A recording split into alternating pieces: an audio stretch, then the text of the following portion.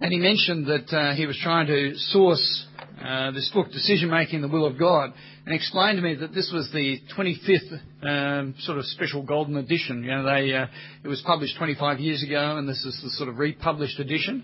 I've got the old copy. My spine's all broken, pages are falling out everywhere. So I thought I should get the updated version, right, and read it through and discover all the improvements that have been made to the book. Apparently there are quite a few. So I went off to our local Christian bookshops and discovered that it was impossible, right, to get this book in Australia for a period of a couple of months.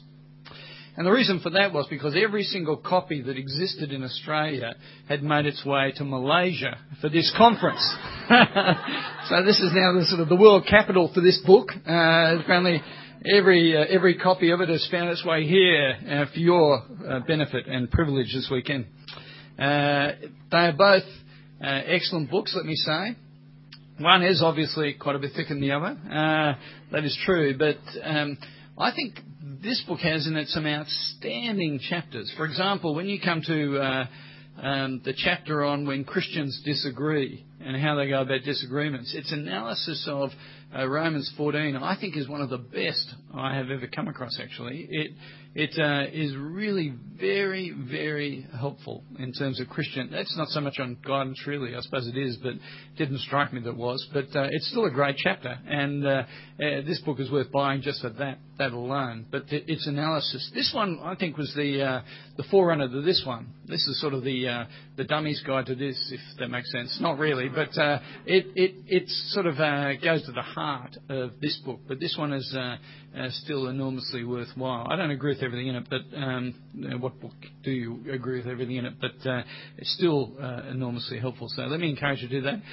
I think Christians who are serious about their faith have always got a book on their bedside table, apart from the Bible, that they're reading. It's good just to be mulling over issues and bouncing them around. And so let me encourage you to think about grabbing a book off the table. Actually, the table's loaded with terrific books, so do go and buy them when you have a break. Enough about the bookstall. I want to really talk this morning about the whole question of the leading of the Holy Spirit, and then apply that to a practical sort of situation. I'm aware that when we come to discuss the work of the Holy Spirit, I've known you all for 24 hours, so you're all intimate friends now. Not really, but so I don't really know where you're coming from, I guess is what I'm saying. I don't know all your backgrounds, the experiences you've had, and I suspect that this is quite an eclectic group of people. You come from all sorts of different non-Christian, other religions, other church situations. Therefore, as we come to an issue like the work of the Holy Spirit, we're not likely to line up on exactly the same place on the same page, is my guess. But as in all things, what we're trying to do is to come to God's Word and together sit under this Word and try and understand how God's Spirit, how He operates in our lives. That's our desire. And I want to do that particularly as it comes to this whole question of guidance. So I'm going to pray that the work of God's Spirit in us today will be a unifying work. Because as I read the Bible, what I discover is that where God's Spirit is present, there God's people are strengthened in their unity around the Lord Jesus Christ. That seems to me to be the fruit of the Spirit. And so it's, I think, a God-honouring thing to pray as we think about this issue. So let me pray. Father, we do thank you that you are a great God, that you've revealed yourself to us, that you don't hide yourself from us. Father, we thank you that you've disclosed yourself in the most remarkable way in your Son, in his life, in his death, and in his resurrection. And we look forward to that day when the Lord Jesus returns to wind up the history of this world, and where all things are assembled under his authority. And in the meantime, Father, we pray that you'll keep growing us in godliness so that we continue to long to learn what it means to be faithful to you. Father, that's our desire. Therefore, we pray you'll be gracious to us now as we consider your word together. We pray it in Jesus' name. Amen. You don't need me to tell you that there is enormous debate among Christians about the work of the Holy Spirit. You've all got friends or been in church contexts where you've experienced things and wondered what was going on. People disagree about the nature of the gifts that are available today. Things like tongues and prophecy and healings, are they for today? Some Christians think they died out in the first century. Some adopt a neither here nor there view, not died in the first century, but don't expect them today. Not quite sure where they've gone. It's a very diverse sort of landscape when it comes to matters of the Holy Spirit. It's also the case that Christians disagree about the role of the Holy Spirit when it comes to guidance. What expectations should we have about God's Spirit and the way God's Spirit leads us in this world? Some of you who are perhaps got more charismatic backgrounds or influences might be thinking the view of guidance that I've put forward so far is a view of guidance that could be subcategorised as when the Holy Spirit goes on long service leave or holidays. Sort of a clinical, analytical approach to the Scriptures, and we just sort of park the Holy Spirit off in some car park somewhere, and he will come back with Jesus at the end of the age or something like that. Now, that isn't my view, but some people may feel that that's where I'm going with all this. Does the Holy Spirit have a role when it comes to our guidance? What is that role? How does the Spirit lead us? When we're praying about a decision, will the Holy Spirit give us a sense of peace? Will the Holy Spirit lead us into the correct decision that we need to make? Will the Holy Spirit be that still small voice that speaks to us? Will the Holy Spirit give us a clear sign that a decision we're thinking about is the right one to make? How do we work those sort of things out? What we've discovered so far, point number one in the outline, is that God uses many ways to guide his people. You read through the Scriptures, you see there are talking donkeys, God speaks through a fire, there's riding on walls, and our experiences at times will indicate that God leads us in surprising ways. I talked yesterday about a sense of conviction when I was going for a job. Now, it wasn't that God led me to apply for that job or anything like that. It was just a sense of this was the job I was going to get. And I got it. The firm had been interviewing people for 3 months. I didn't even know they were interviewing. And I rang up, they made an appointment. I went in within a couple of days, and they contacted me 3/4 an hour after the interview and offered me the job. Now, I'm sure that God had his hand sovereignly ruling over that, and it was a very gracious thing of him to give me a window into the fact that that job was the one I was going to get. Does God do that all the time? Not a huge amount in my life, let me say. It hasn't been the day-by-day experience. And that is the problem with what I've talked about, the descriptive, prescriptive issue in the Bible. When you read through the Old Testament and the New Testament, there are many examples of the way in which God speaks and leads his people. But is that the way in which we should expect to be led today? What if you turn with me just briefly to Acts chapter 16. I've mentioned this incident, but I'll just take you back to it now. Acts chapter 16.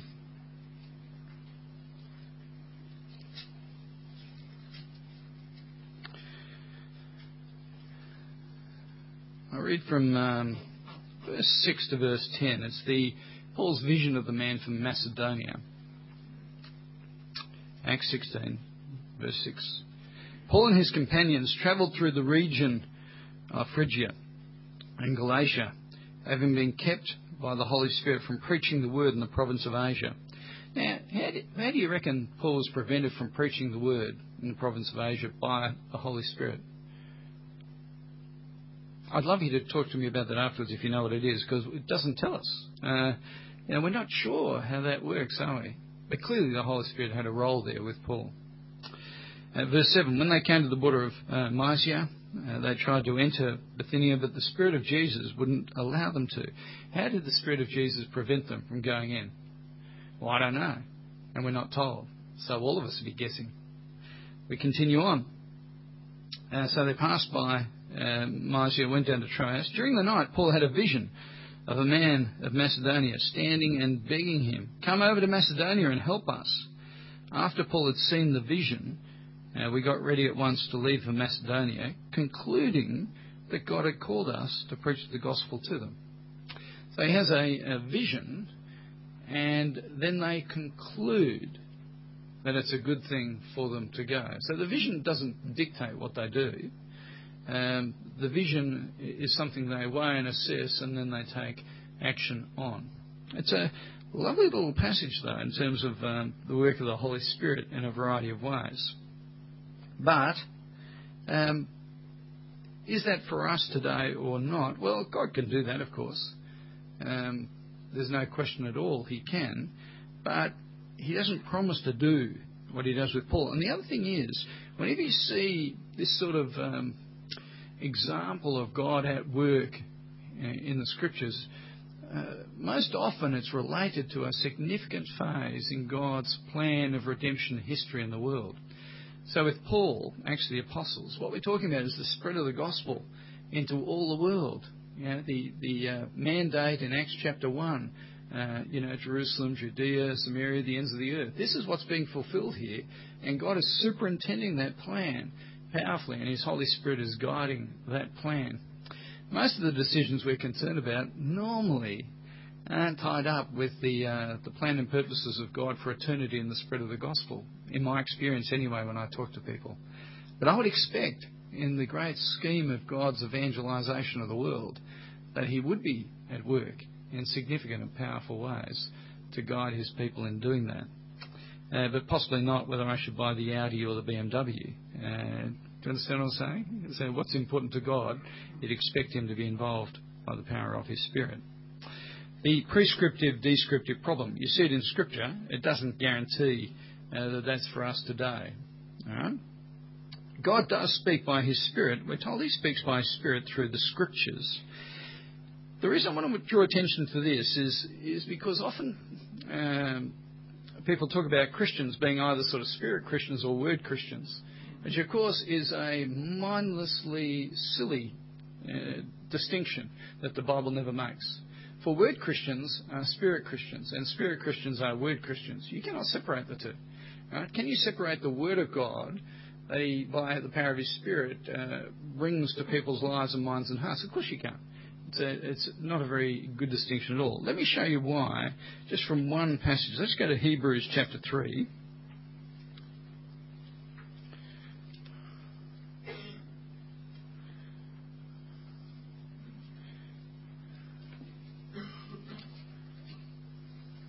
Hebrews chapter 3.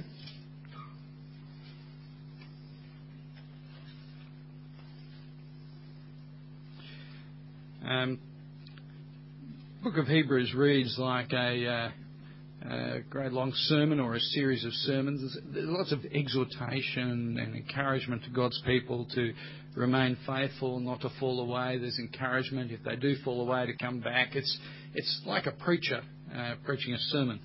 When you come to Hebrews chapter 3 verse 7, as part of a warning against unbelief, we're told, verse 7, "So as the Holy Spirit says, today if you hear his voice, don't harden your hearts as you did in the rebellion during the time of testing in the desert, where your fathers tested and tried me, and for 40 years saw what I did. This is why I was angry with that generation, and I said, their hearts are always going astray. They have not known my ways. So I declared on oath in my anger, they shall never enter my rest." The Holy Spirit says, and then there's a quote from Psalm 95, urging God's people. That is, the Holy Spirit speaks through the Scriptures. That's the consistent message we have in the Bible, that this is the Word of God, that by the power of his Spirit he uses. So if you come over to, say, Hebrews 4, verse 12, the point is reinforced. The Word of God is living and active. It's sharper than any double-edged sword. It penetrates even to dividing soul and spirit, joints and marrow. It judges the thoughts and the attitudes of the heart. So this is the powerful Word of God that by his Spirit convinces and changes and converts. That's the reality. God speaks by His Spirit, and He speaks by His Spirit today, powerfully, every time we open the Scriptures. That's our expectation. So let me move on. How are we led by the Spirit? Because in the end, when we come to this question of guidance, this is the issue. How does God's Spirit lead us? How does God's Spirit take us places? The Spirit-filled person is one who is led by the Spirit. That is the way in which the Scriptures speak. Come with me back to Ephesians chapter 1. Ephesians chapter 1.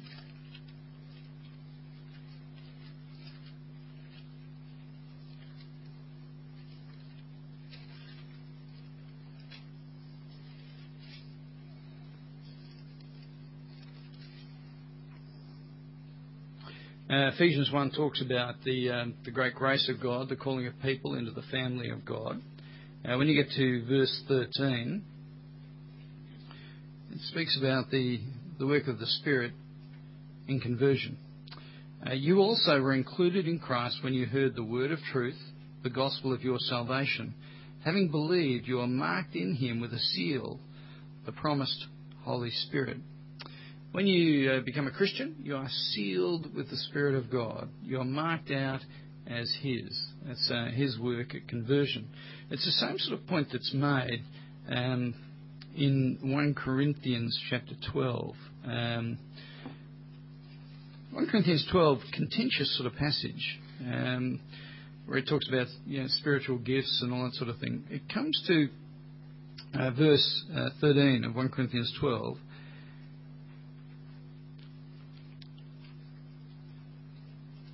And it says this: we're all baptized by one Spirit into one body, whether Jews or Greeks, slave or free. We're all given the one Spirit to drink. Baptized in the Spirit. When do you get baptized in the Spirit?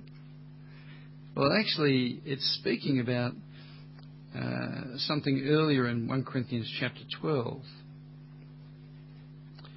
Verse 3, it says, therefore, I tell you, no one who is speaking by the Spirit of God says Jesus be cursed. No one can say Jesus is Lord except by the Holy Spirit.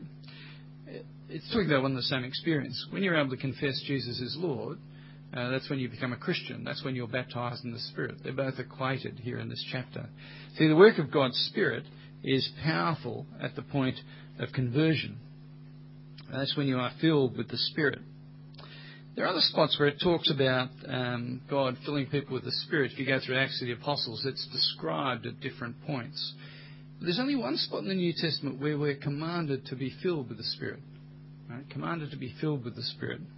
That's in Ephesians chapter 5. Just flick over to that with me. I know I'm running around the Bible a little bit here. Just hang in there.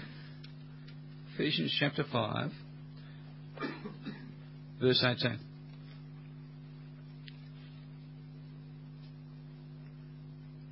Don't get drunk on wine, which leads to debauchery. Instead, be filled with the Spirit.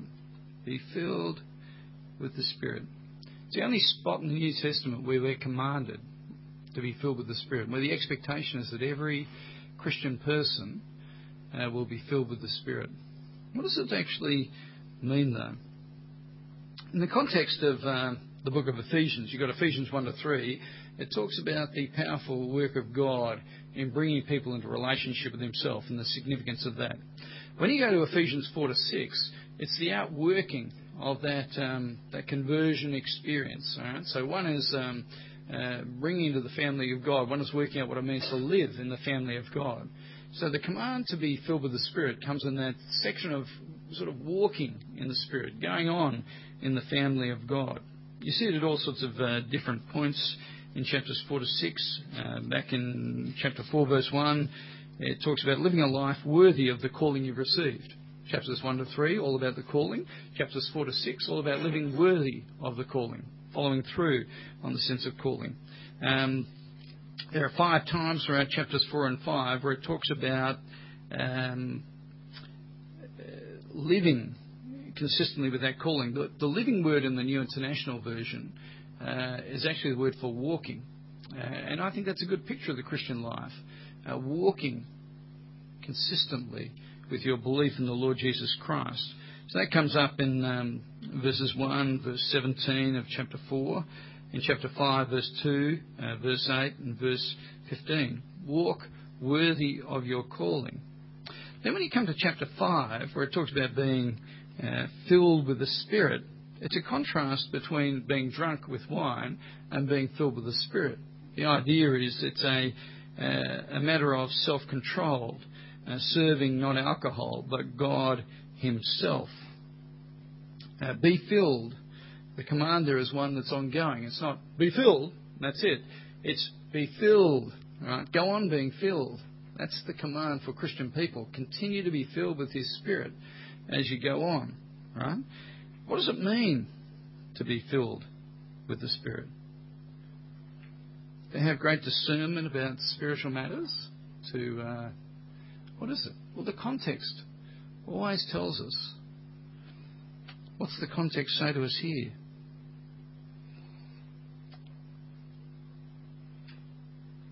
Well, verse 15. Be careful how you live, not as unwise, but as wise. Make the most of every opportunity, because the days are evil. Don't be foolish. Understand what the Lord's will is. Don't get drunk on wine, which leads to debauchery. Instead, be filled with the Spirit. Speak to one another with psalms and hymns and spiritual songs. Make music in your heart to the Lord. Give thanks to God the Father for everything in the name of our Lord Jesus Christ. It's in the context of living the godly life, of speaking the truth to each other in love, and of working out the truths of the gospel. That's what it means to be filled with the Spirit. Godly living is what's on view. It's not about decision making. It's about godly living. What about being led by the Spirit? I'm spending some time on this because it is a matter of foundational importance when it comes to this issue of guidance. Right? Filled with the Spirit means living the godly life. What about being led by the Spirit? There are two spots in the New Testament where we're called upon to be led by the Spirit. One occurs in Galatians chapter 5 and one in Romans 8:14. Let's go to the Galatians 5 passage. Flip over Galatians with me. Again, context is important. There's quite a lot of teaching about the Holy Spirit in Galatians. So you go back to Galatians 3, verses 1 to 5. You foolish Galatians, who's bewitched you? Before your very eyes, Jesus Christ was clearly portrayed as crucified. I'd like to learn just one thing from you. Did you receive the Spirit by observing the law or by believing what you heard? Are you so foolish? After beginning with the Spirit, are you now trying to attain your goal by human effort? Have you suffered so much for nothing, if it really was for nothing? Does God give you His Spirit and work miracles among you because you observe the law or because you believe what you heard? The point's simple. That is, you become a Christian not by works of law, but by believing and having faith in the Lord Jesus Christ. Right? And that is a work of the Spirit in conversion. It's really the same point that was being made over in Ephesians. When you go over to verses 25 and 26, 27, it talks about the fruit of that conversion being sonship, being freedom in relationship with God. When you come over to chapter 5, verses 1 to 2, it's exactly the same sort of picture. It's for freedom that Christ has set us free. Stand firm. Don't let yourselves be burdened again by a yoke of slavery. Right? Freedom in the Spirit. It's the same in verses 13 to 15 of chapter 5. We're free. We're no longer slaves. That's who we are. And that freedom means we're not free to indulge the flesh. That is, to keep on sinning. That's the point. And then in verses 16 to 25, you have 7 mentions of the work of the Holy Spirit in just a short 10-verse patch. And it's in this context that we're told to be led by the Spirit. What does it mean to be led by the Spirit? Where does the Spirit lead us? Well, it's verse 22 following where we get the information about that. The fruit of the Spirit, it's love, joy, peace, patience, kindness, goodness, faithfulness, gentleness, and self-control.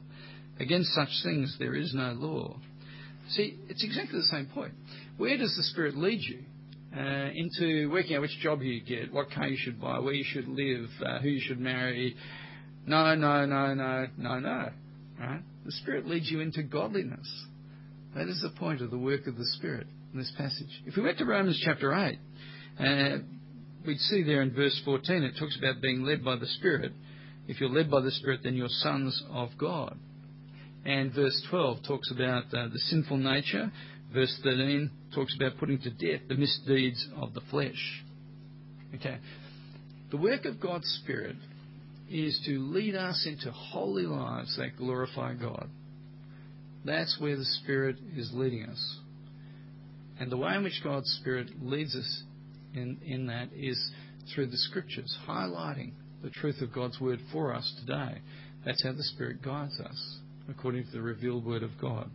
That's the way in which the New Testament consistently speaks about the work of God's Spirit. Now, I have laboured that because when we come to this matter of how God leads us, it's like people have forgotten they ever read their New Testaments. They sort of revert back to a former mode or whatever they last heard on the topic. But here is the reality. We are filled with the Spirit. We are led by the Spirit. We are led into godliness and holiness. That's the purpose. Okay. What I want to do now is move on to a practical issue as we try and work this one out. And this is one that I think Christians often feel very passionate about, whether they're either married or unmarried. Principles of guidance in relation to the issue of marriage. I know we have a mixed group here. How many of us are married here? Just stick up your hand. Okay, which means the rest are single. Okay, or somewhere in between. Well, single. I guess that'd be right. There aren't too many other options, are there? Okay, single or married? That's that situation. This is a huge issue, whether you're single or whether you're married, because marriage is such a dominating issue for our lives, whichever category you're in. Your happiness, according to the world around us, depends on being married or being happily married. Right? And the key to being happily married is the right person, making sure you get married to the right person. That's the key, according to our world, when it comes to your future. When you look at the films that come out of Hollywood, that's the picture you're presented with, right? If there's a couple married at the beginning of the film, what happens by the end of the film? They're divorced, okay? If they get married at the end of the film, why is that? Because they're going to live happily ever after. Right? It's actually a very simple equation. Don't get married until just before you die. All right? That's the secret, obviously. But it is strange, isn't it, the way in which happiness and the way these sort of things work. But marriage is, for Christians, the key. If you want to be sexually fulfilled, obviously you need to be married. And the expectations on marriage in our world, they are enormous. Within Christian circles, at least the ones I come from, I think marriage is perceived to be the norm, and those who are single, and I, in my congregation, have a great number of people who are single, not yet married, possibly won't be married, don't know if they will be married. It's a huge issue for people, particularly at that sort of stage of life. The way our world perceives it is it's very hard to be emotionally fulfilled unless you're actually married. A lot of weight rests on this sort of issue for us. And of course, as Christians, we add an enormous amount to this decision because we're Christians, therefore we want to marry the person that God has chosen for us. So we add a new dimension to this whole question of selection. And we know it's important, right, because we're so committed to marriage. That is, we know that within Christian circles we fail when it comes to marriage, but we aspire to lifelong commitment.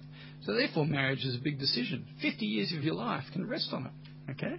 I've been married for 30 years, and I'm not done yet. It's a big commitment, isn't it, marriage? Right? It's one that binds you together for a long period of time.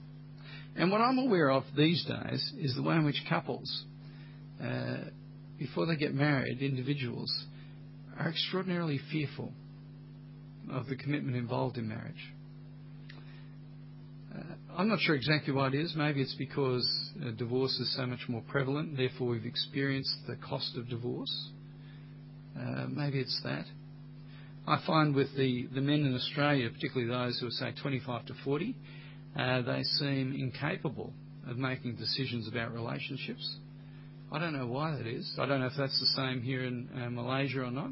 It's a great tragedy, I think, So that you see men and women in this sort of age group playing, funny little games with each other.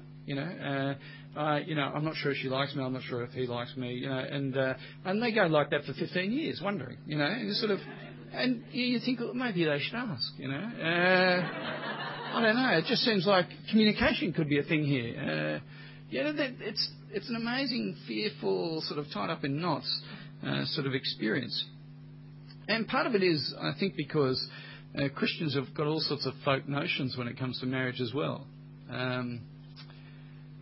So that one guy took out my daughter. She's 20 years old, right? And I think it was, on one of the first dates, he said to her, of course, I'd never go out with anyone if I didn't think I could marry them. Oh, 20 years old, and we might have a proposal coming on, and I've only known him for 5 minutes, Perhaps that's not the right approach, Perhaps you don't need to get married before you get married, right? You don't need to decide, hi, my name's George, who are you? Wendy, would you like to get married? Maybe we should get to know each other first. There are all sorts of strange notions that Christians have when it comes to this sort of issue. And strange over-commitments they make, right? I'm asking you out for coffee because I want to get married to you, Or perhaps we can take this a step at a time, coffee first, marriage later, It's, do you know what I mean? Like, it's driven by good motives. We want to, we're serious and we're committed, but we just drive it far too hard often in Christian circles. Now, that's probably just Australians. You guys probably don't have these sort of issues that are going on for you. I suspect you probably do, actually. But, right, we have all sorts of thoughts. And when it comes to marriage and sort of working out relationships, you then think, wouldn't it be easier if God did just let me know who I was marrying? So that, God tells me I'm marrying Mary Smith. Goodness, that takes a lot of the worry out of it. I just got to find Mary now. It would be much more straightforward at one level if God just gave us that sort of information. But God doesn't promise to do that in His Word, does He? How does God lead us when it comes to marriage? Now, again, Hollywood doesn't help us much here, does it? How many of you have seen it's an old film now, but it's a classic, While You Were Sleeping? Right? Tom Hanks and Meg Ryan. Okay, so old film. Sandra Bullock, wasn't it? Oh, wasn't in Australia. I'm sure it was Meg Ryan in Australia, but it's not quite. Look, we can have an analysis on this film later on, but let me drive through. There's a moment in the film where the question is being asked: How do you know? How do you know if you're in love? Right? And I can't remember which character in the film says it. One says, you know you're in love because when you're with the person you love and you interlace your fingers together when you're holding hands, you know you're in love if when you do that and you look down, you can't tell which fingers are his and which are yours. Huh? There you go. Need I say any more? You can thank me for this later on. Okay? Now, you understand what this means? You can never marry anyone where there's a gap of more than 6 inches in your height, all right? Because otherwise you could never work it out. Squinchy little fingers, long fingers, you'd never be able to do it, would you? It's just sort of a ludicrous idea. But the world is full of those sort of ludicrous ideas on how you work out how you get married and who you should get married to, okay? It is a big decision. It's a huge decision, especially in our over-romanced, over-sexed, over-fulfilled by marriage sort of culture.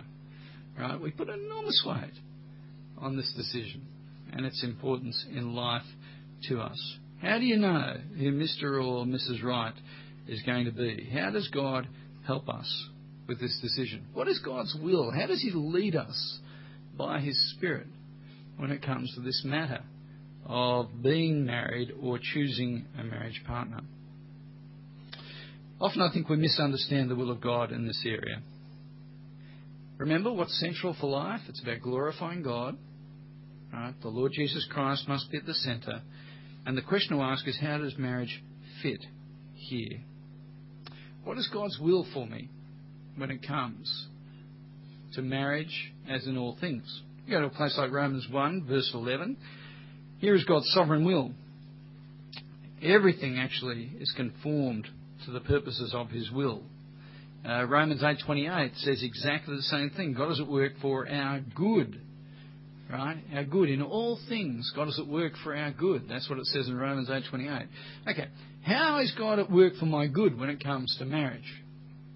Now, what do you think would be for your good when it comes to marriage?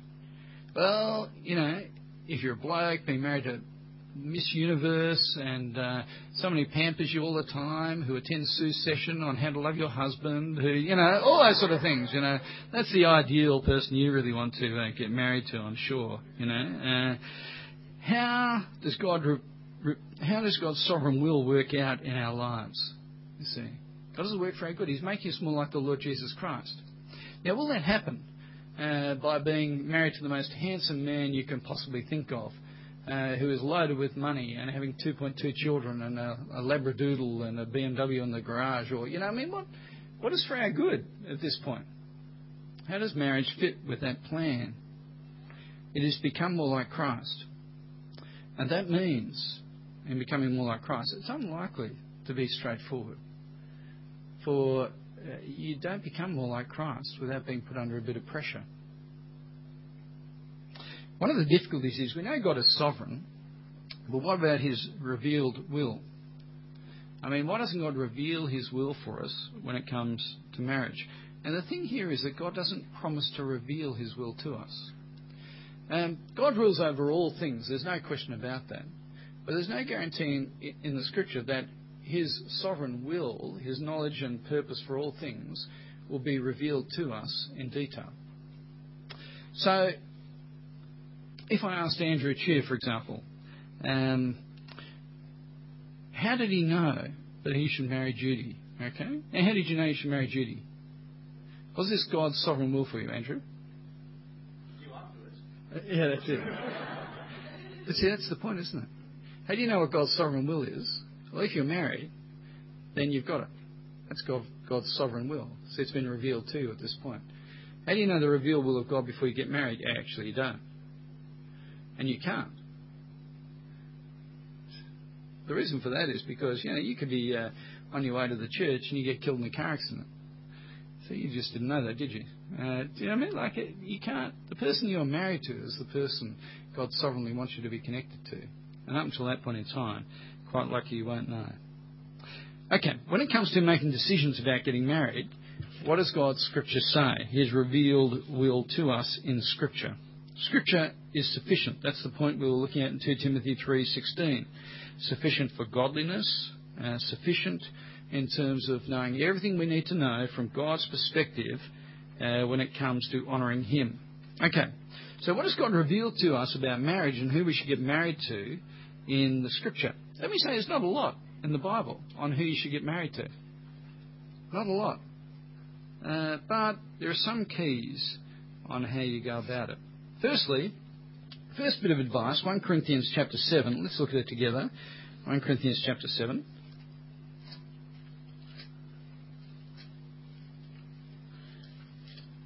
Verses 8 and 9. I think this will be taken up one of the other seminars just after morning tea. Verse 8 and 9. Now, to the unmarried and to the widows I say, it's good for them to stay unmarried as I am. But if they can't control themselves, they should marry, for it's better to marry than to burn with passion. Okay, here's the first bit of advice about getting married, right? Don't.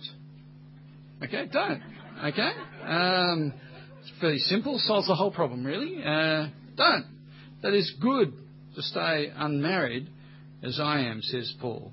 And there are good reasons for getting married, he says, but if you can stay unmarried, good, stay unmarried. Now, this is an important word in a sexed-up, marriaged-up society like ours, all right, where the only way you can possibly be fulfilled and have purpose is to be married. Now, that is absolute garbage.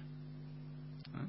Now, the norm, I think, is that people do tend to get married, don't get me wrong, but it's not the key to life. It's not the key to happiness. Right?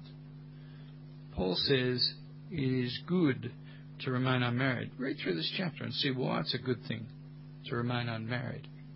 It may not be for you, but it's a good thing. Right? He goes on, apart from don't, saying singleness is a valid option, he goes on and says what you should do is make sure you marry someone of the opposite sex. Now, that's an obvious thing. If you come back to 1 Corinthians chapter 6, just the previous chapter,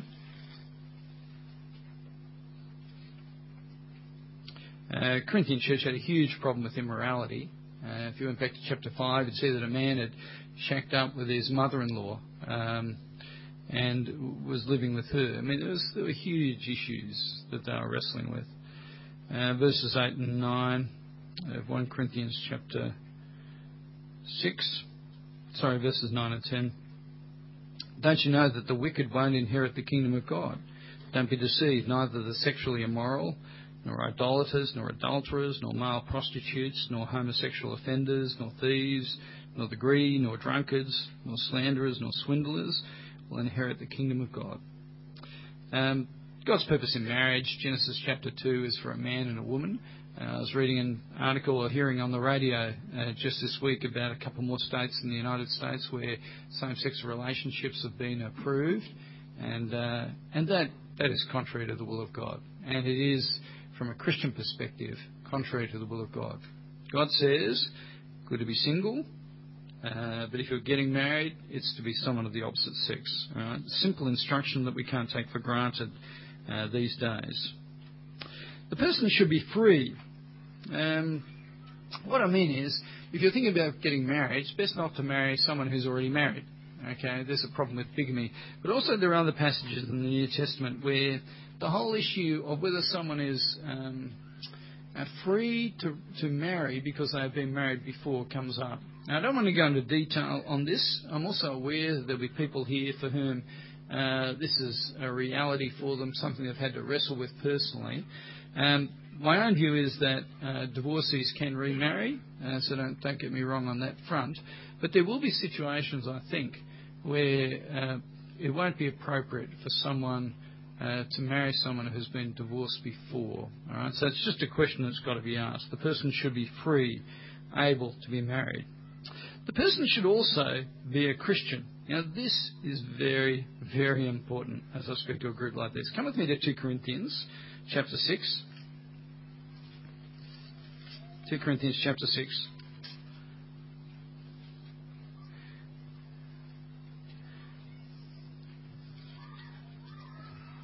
And verse 14.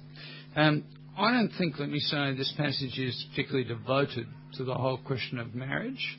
But I think the principle here applies to marriage, if I can put it that way. So 2 Corinthians 6:14 says, don't be yoked together with unbelievers. What do righteousness and wickedness have in common? What fellowship can light have with darkness?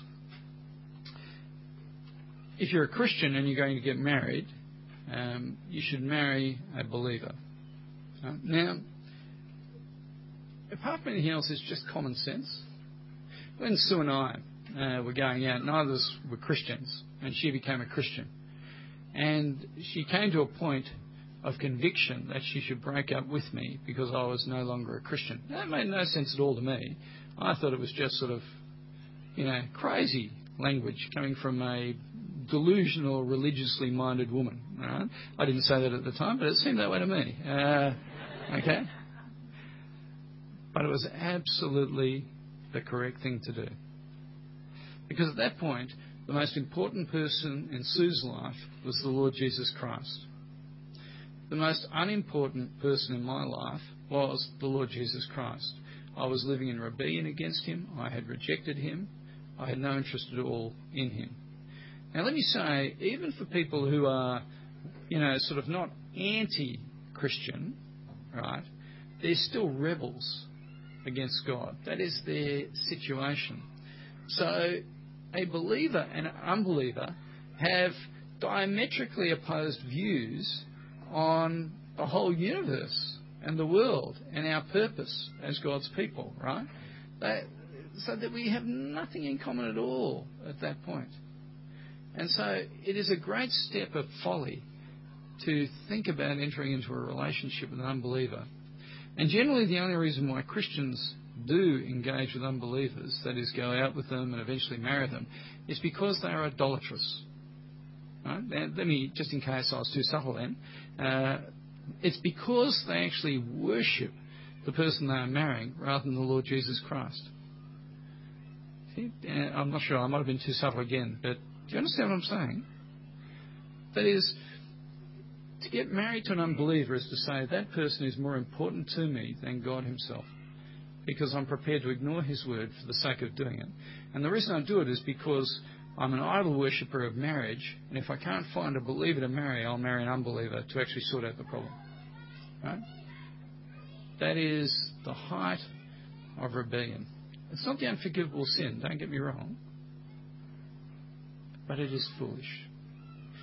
Now, I don't just speak as a theoretical expositor of the Bible at this point.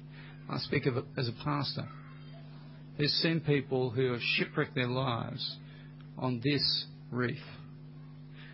I have a man in my congregation whose wife died the other day.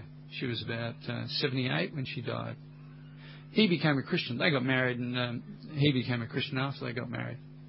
And he lived for 35 years with his wife, who was antagonistically opposed to his faith in the Lord Jesus Christ.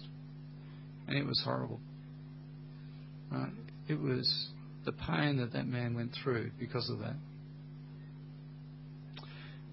To actually choose to get into a relationship where someone doesn't believe, doesn't hold the most important thing in life that you do, is highly sinful. Right? If you're contemplating it, don't.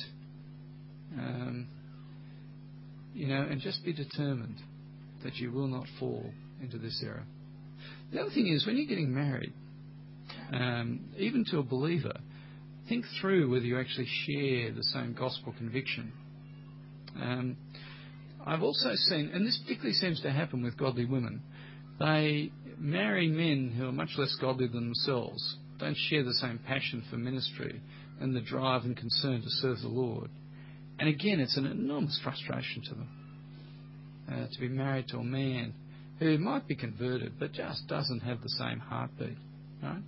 It seems to me that women most often get caught by that. Maybe the women are more godly than the men in my church, not your church, but that is an issue as well, right? Don't be foolish when it comes to those sort of issues. Okay, here we have God's instructions on marriage, right? Don't get married, good option. Should be of the opposite sex, the person should be free, the person should be a Christian, and I don't think that there's much else in the Bible and the New Testament that talks about who you should get married. So, what I'm saying is the Scripture is sufficient. What God has given us here is sufficient for you to work out who you should marry. Okay. Now, how many of you are single again? Just stick up your hands. All right. All right. There's quite a few of you. All right. Now, I'm assuming most of you are Christian. Most of you are the opposite sex from someone else in the room. And you're unencumbered. All right. So what I'm saying is, morning tea, you just find someone and say, guess what? All right. This is your lucky day. All right. Okay. Now, I'm not really saying, but I am saying that in terms of God's will for your life, you've come within it. If you've actually understood these requirements, you've actually come within what's called his permissive will. There are things you can do outside of his will. You can marry a non-Christian. You can, there are those, but But in the framework of his purposes for you, that's what he wants you to do. Marry someone of the opposite sex, who's unencumbered, who's a Christian. Right? Now, people can go, well, that doesn't help at all, right? There are 15 blokes in this room I could get married to. I'm not helped at all, right? But actually you are, you see. And you've been given a great freedom from God in order to be able to work it out. Because God, see, you're saying, well, should I marry George or should I marry, Barry? Huh? And God is saying, goodness, just marry either of them. I don't care. God does care for you, let me say that. But, do you know what I mean? There's a freedom there when it comes to this sort of issue. What we discover in the New Testament is, and this is a good time for marrieds if you've been tuning out for a bit to tune back in. What we discover in the New Testament is there's not much emphasis put on how to get into marriage. But there is an enormous emphasis on how to live as a married person. Enormous emphasis. Come with me to Colossians chapter 3. Colossians chapter 3.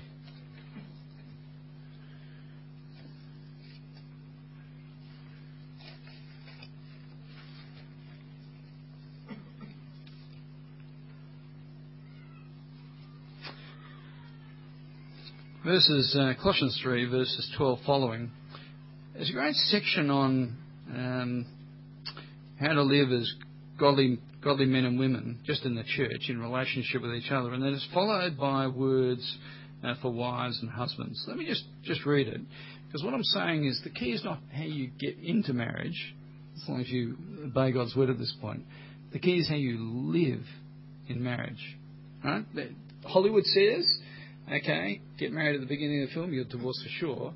Get married at the end, you'll be fine. The whole emphasis on who you get married to. Right? If you get that right, everything will be fine. Just marry the right person and you'll have a happy, successful, flourishing married life. Right? And that is complete garbage. Right? Because it doesn't matter how well suited you are to the person you marry from all sorts of different perspectives. The key to marriage is not the selection, but the living with. Right? Now, let me talk to marriage at this point. If you think that is the case, just nod your heads. Right? Is the key to marriage living with the person rather than the selection of the person? Yes, it is. You know that if you're married. That's what it says in Colossians. Therefore, verse 12, as God's chosen people, holy, dearly loved, clothe yourselves with compassion, kindness, humility, gentleness, patience. Bear with each other and forgive whatever grievances you may have against one another. Forgive as the Lord forgave you. And over all these virtues, put on love, which binds them all together in perfect unity. Let the peace of Christ rule in your hearts, since as members of one body you were called to peace. And be thankful. Let the word of Christ dwell in you richly as you teach and admonish one another with all wisdom, and as you sing psalms, hymns, and spiritual songs with gratitude in your heart to God. And whatever you do, whether in word or deed, do it all in the name of the Lord Jesus, giving thanks to God the Father through him. Wives, submit to your husbands, as is fitting in the Lord. Husbands, love your wives. Don't be harsh with them. Children, and on it goes. Gives the instructions for us all, verses 12 to 17, and then it selects some categories of people and applies it particularly into their situation. Right? That's what we're being told about here. Our problem in our culture is there's been a shift to romance as the key to marriage. Right? How do you know Mr. or Mrs. Right? Well, you won't be able to tell which finger's his and which yours, That's the secret, How will you know the person you should marry? Well, there are profound comments like, well, you'll just know, won't you?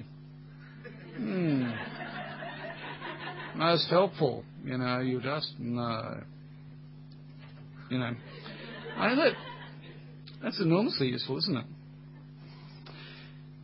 The story of Luther is a great one, I think, where when in the Reformation he was rescuing a whole stack of nuns out of their context and promised each of them, when he rescued them out of a monastery, that he would arrange marriage partners for them.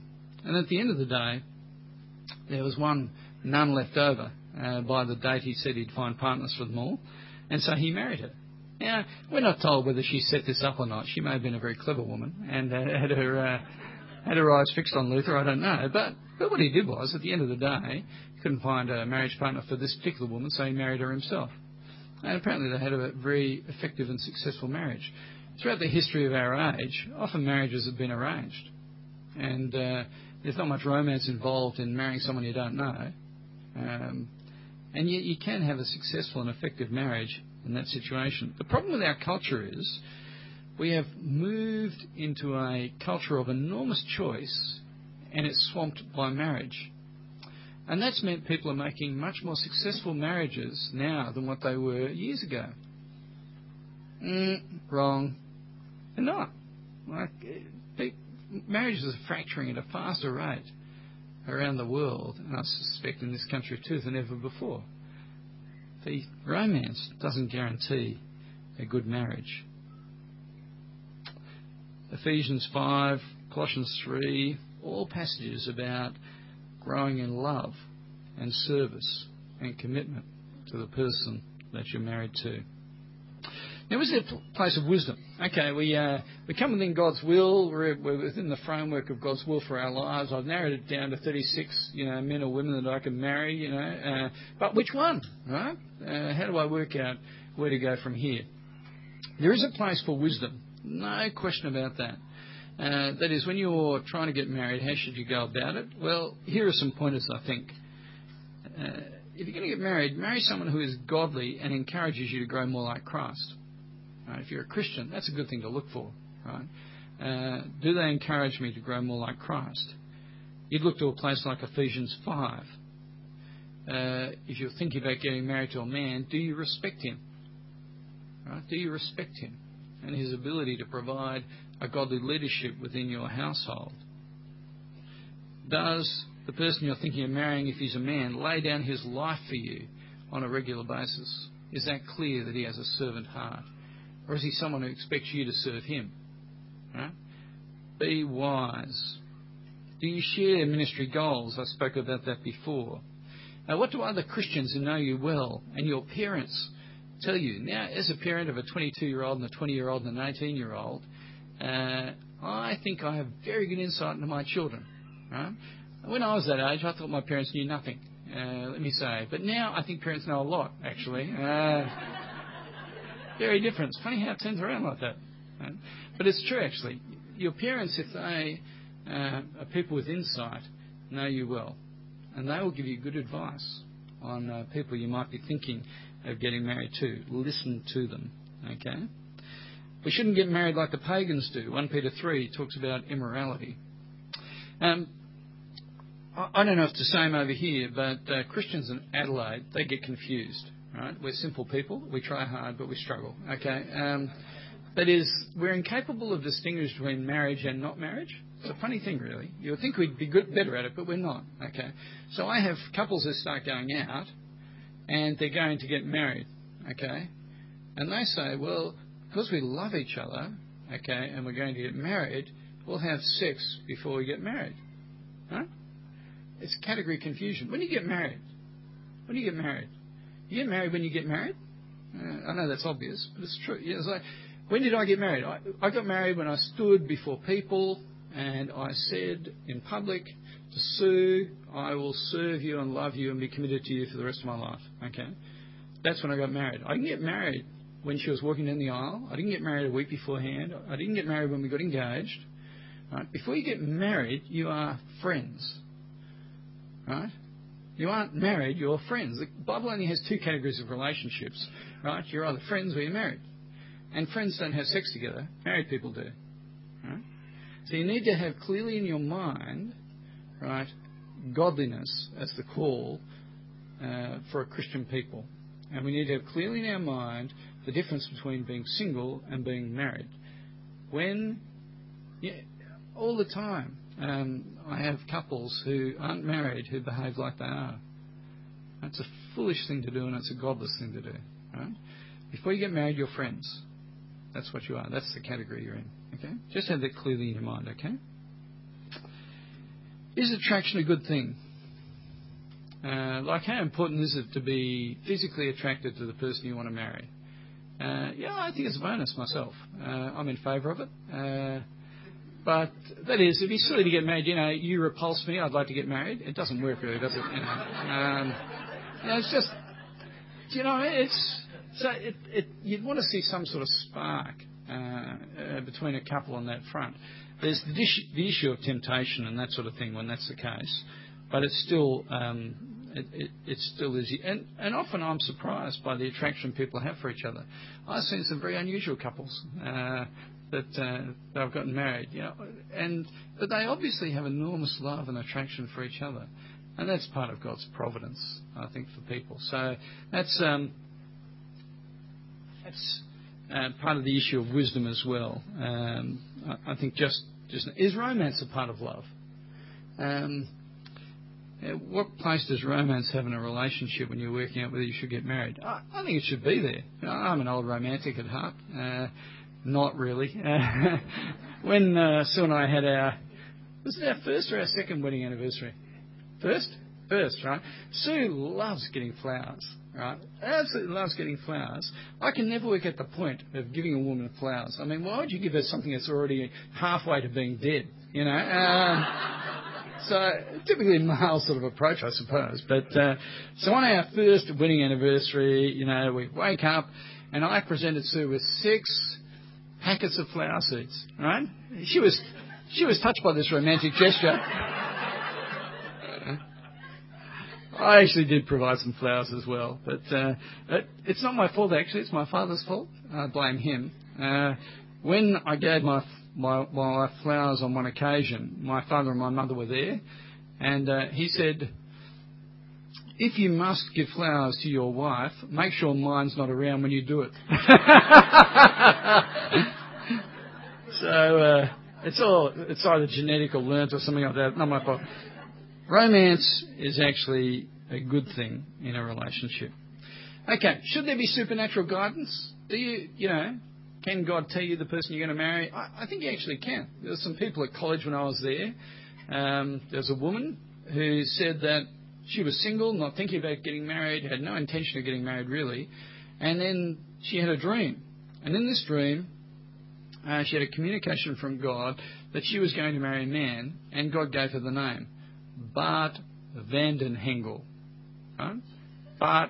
So she got the name, And the thing was, she didn't even know the guy and had never heard of him. Bart Vanden Hengel, So she thought it was very strange and sort of, dismissed it really. And she was actually working on a mission station. And then a couple of months later, who should roll into the mission station but Bart Vanden Hengel? It got her wondering. So she introduced herself. "Hi, I'm going to be your wife." No, she had a few more brains than that, but but eventually they did get married. You see, God can do that, sure. Did the fact that God had revealed that to her guarantee the marriage? No. Oh no. See, if I was to tell you they're now divorced, how would you feel? Actually, I don't think they are, but it could be the case. See, knowing that information doesn't guarantee the relationship. See, it's whether they're committed to serve and love each other in marriage and be committed to that relationship, for better, for worse, sickness, health, rich or poorer. That is the way in which marriages stick together. Will you have a feeling of peace? You'll just, who should I marry? Well, you'll just know, won't you? Feeling of peace. A couple of times the Bible talks about having peace. Colossians 3, that passage we were just reading, it talks about the peace of God which passes all understanding. It's not talking about some sort of inner feeling in your gut. It's talking about the peace of God that rules over the lives of God's people when they live in harmony with each other. That's what it's not talking about marriage at all, or applying it to any situation where if you feel okay about it, it must be all right. That's not the sort of thing that the Bible talks about. Friends, what I've been saying yesterday and today is that God's Scripture, God's Word, it is sufficient for us to make godly decision. God, in His providence, has given us what we need so that we can live as His children. All the important things, no secret things. You won't get to heaven and God will say, "My goodness, I told you you're supposed to marry Mary. Why didn't you marry Jane, you dummy?" It won't be like that, okay? That's not... God has revealed to us the important things for living a godly and faithful life with Him. The Spirit leads us.